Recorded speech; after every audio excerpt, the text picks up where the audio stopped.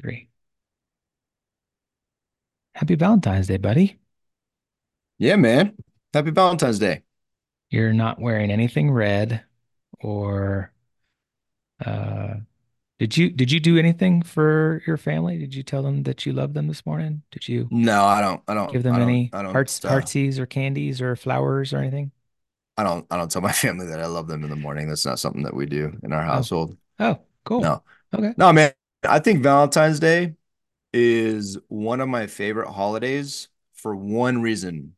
I personally am not a big Hallmark, uh, holiday person. Valentine's Day has never really been all that special to me and important. It is now though, because we have a family tradition where every Valentine's Day, we decided to do this a number of years back, but we go to Barnes and Noble. We go to dinner as a family.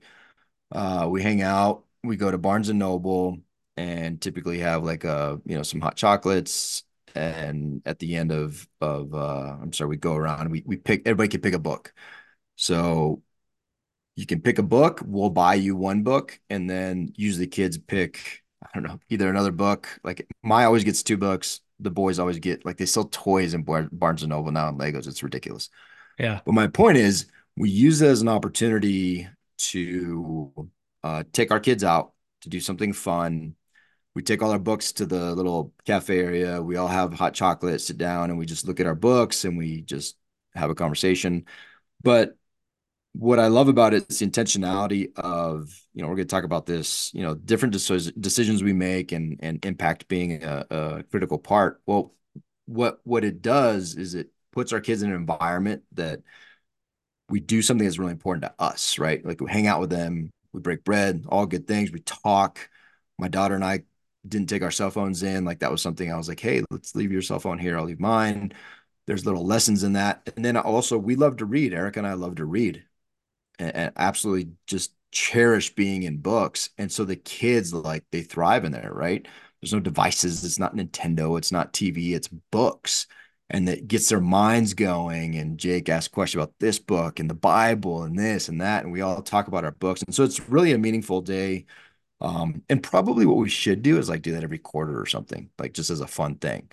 But it's just that's our tradition, right? And there's not a lot of, like, and I wrote my kids little notes and stuff like that, but I don't like, we don't get like the Valentine's Day card and do the Valentine's Day date dinner and stuff like that with my wife and I. So it's a special day. We enjoy it.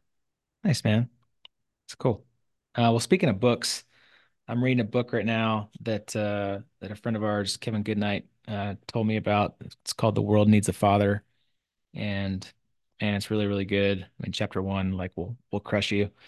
Uh, but there's a chapter that talks about like phases of life, and it's really just the phases of life of your children on, what they need from a father, what they need from a mother, stages of life where like one's more important as far as like the role that they play.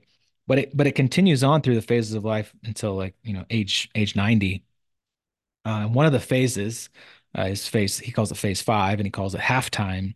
And it's this phase of life that you and I are currently in, ages 43 to 48. And I'm just going to kind of read a little section of it because I thought it was really impactful, because it's it's what we went through and maybe still going through in a bit of trying to figure it out. And I think a lot of men this similar age go through it. Obviously, it does, because he's writing about it. And there's an entire book named Halftime that is on my reading list I haven't read yet. He says that at halftime, you have to stop. You have to take stock and do a thorough self audit, asking yourself some of the following questions. What do I want to be remembered for? What will my life look like if it turns out exactly the way I imagined it? Am I living a balanced life? Am I becoming the person I want to be? What's the primary loyalty of my life? Where do I seek inspiration and mentors for my life? And it goes on. There's all these questions. Essentially, it's like, what's the purpose of my life, right? I think a lot of men specifically go through earlier stages of career and job progression, and just get so focused on career, making money, building wealth, providing for the family. And then at some stage, halftime, they take a look and realize that, oh man, what am I doing here? Like, what's all this for? And that's exactly what happened to the two of us. Um, and he continues on. He says, basically, you have three choices that you could make to continue down one of these paths when you're at this halftime mark. You can choose indifference, and essentially that's just continuing on status quo, living the same life that you've been doing over and over again, with no vision, no purpose, no passion. And this pretty much always leads to regret. Like you will get to the end of your life and you'll have tons of regret. That's option one. That's choice one. Choice two, indulgence. You can get to the same inflection point and you can choose to just go bigger, right? Live on worldly pleasures, go after possessions, make more money, get more power, get more acknowledgement. And he says that this often leads to a sense of emptiness because you'll get to the end of your life and you'll find out that money didn't make you happy, right? Possessions, power, none of that made you happy. Or third, you can choose influence. And this allows you to live a life orientation that focused on transformation of others. Your satisfaction is gained through seeking and developing the potential in others. You live with a broad perspective and you have a growing influence. Basically, you decided to serve and you've served others and you're impacting others in a positive way. And so, um, for the two of us, we've chosen path number three, influence and impacting men, husbands, fathers, and our children, and pushing out a positive message and helping men connect with Jesus. And so I thought it was really interesting because we've seen a lot of people, we have relationships, we've seen a lot of men at this current stage get to this point and have to make that decision, and some don't make that same decision. I don't know. Any thoughts on that?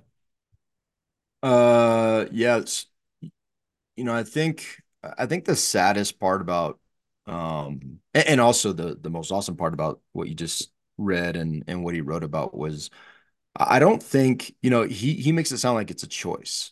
And I think for most men, they don't make a choice. Like they just go through and they choose one of those paths, but a lot of times, unless it's the last one, right? Unless it's the path of influence and impact, when you choose something like that, you're very intentional with defining what that means for you. You're very intentional with the even saying I want to make an impact in this area. Like I want to be a better dad for whatever, for example. But when you choose something like that to make an impact, typically you're much more self-aware and you are intentional and you've chosen it. You've chosen the path. The other two, I think, just kind of happen. I think a lot of men, a lot of people, but men specifically, and men in leadership roles, whether it's in their house or their businesses or whatever they're doing, because we're all in those roles. We can all be in those roles. Um, they just kind of let life continue to go. And so it's while you have a choice, it's very empowering. It's so empowering to know you have a choice. And I would respect if a dude's like, man, I'm going to go with choice number one or choice number two. Like I'd respect the fact that they're choosing it, right? I'd be like, okay, like I don't necessarily, I wouldn't choose that path, but good on you. At least you're doing it with your eyes wide open. Most of us are asleep at the wheel and our eyes are closed. And so if you choose, you know, by definition, being indifferent, effectively you're indifferent, and so you're Yeah, not you're not choosing it. choosing. You're just indifferent. You're just you're Yeah. just living the status quo. You're just living that life. And most of us, if it's indulgent, a lot of us don't even know that we're being indulgent, right? Like we're just my paycheck went up, so my spending is going to go up, and so I want that nicer car and this and that because this is what somebody told me is important. And so I think a lot of these things are just we're just not making a decision, and you have the power to do it, which is awesome. And again, there's no judgment. Like if you choose any of those paths, but the only judgment that I would say I don't have for somebody else, but you should judge yourself is, am I taking and owning and making decisions on whatever path I'm choosing? And am I being completely transparent and honest with myself? Because if I'm not, now that's a problem, right? And that's a recipe for regret down the line at a point in your life when it's too late to do anything about it. Yeah, And so I man. think I love those three paths. I love the fact that he highlights that there are three paths, and now I just challenge men. Hey, like be intentional, right? Like choose. Like I challenge like today's Valentine's Day. Like I challenge you I challenge everybody out there that, oh, today's super cool. I bought my wife flowers and I did this and I was super sweet and I said I love you. Cool. Like that's great. That's because society told you like that's what you do today. It's a Hallmark holiday. You went and bought a card. Congratulations. What do you do tomorrow? What did you do yesterday? Can you buy flowers more than once a year? Like, can you do that? You totally can. Like, why don't you? Like, just make the choice. Like, I could go to Barnes and Noble multiple times a year with the kids and have just another reason and excuse to do these things. But do I? And if I don't, why not? And when I'm in that moment, what am I doing about it? And what are the decisions I'm making? Because no matter what, whether you choose to make a decision or not, you're doing something that's sending a message. And you are, if you don't choose a path of impact, well, guess what? You're making an impact. Oh, my dad was an absentee dad. Yeah. And I didn't, he never did anything for me or did anything with me. Like it kind of sucked. Like I don't feel like I have a relationship. Like that'll come out eventually. That's an impact, right? That's an indifference impact.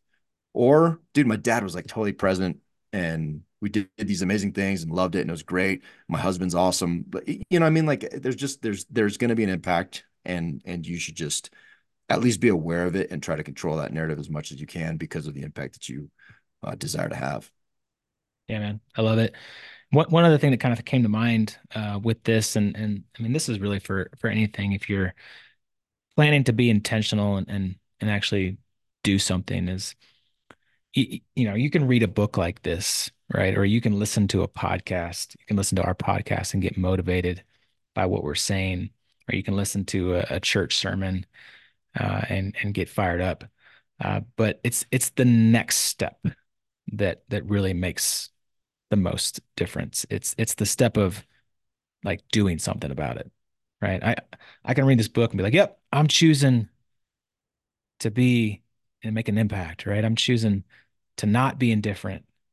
But what are you going to do about it, right? And so I think that one of the steps that you can take is surrounding yourself with other people that are doing the same thing. Surround yourself with other men that are going to give you ideas. They're going to tell you what they're doing, give you an example, push you to grow along with them.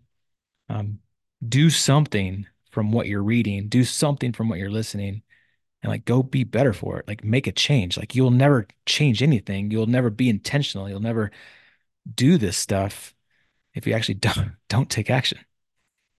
So maybe that's the step we leave with is do something about it. Amen. Well said. Go do something. If you want to join us, we're starting TKM Reflections in March. We're meeting once a month, and we're going to challenge you to do something. We'll put a sign up link in the show notes.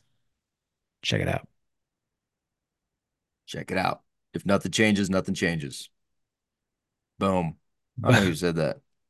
I don't know who said that, but it's awesome. I'm gonna It's I'm awesome. gonna I'm gonna quote you and post it all over social media, and then Nothing changes. Nothing changes.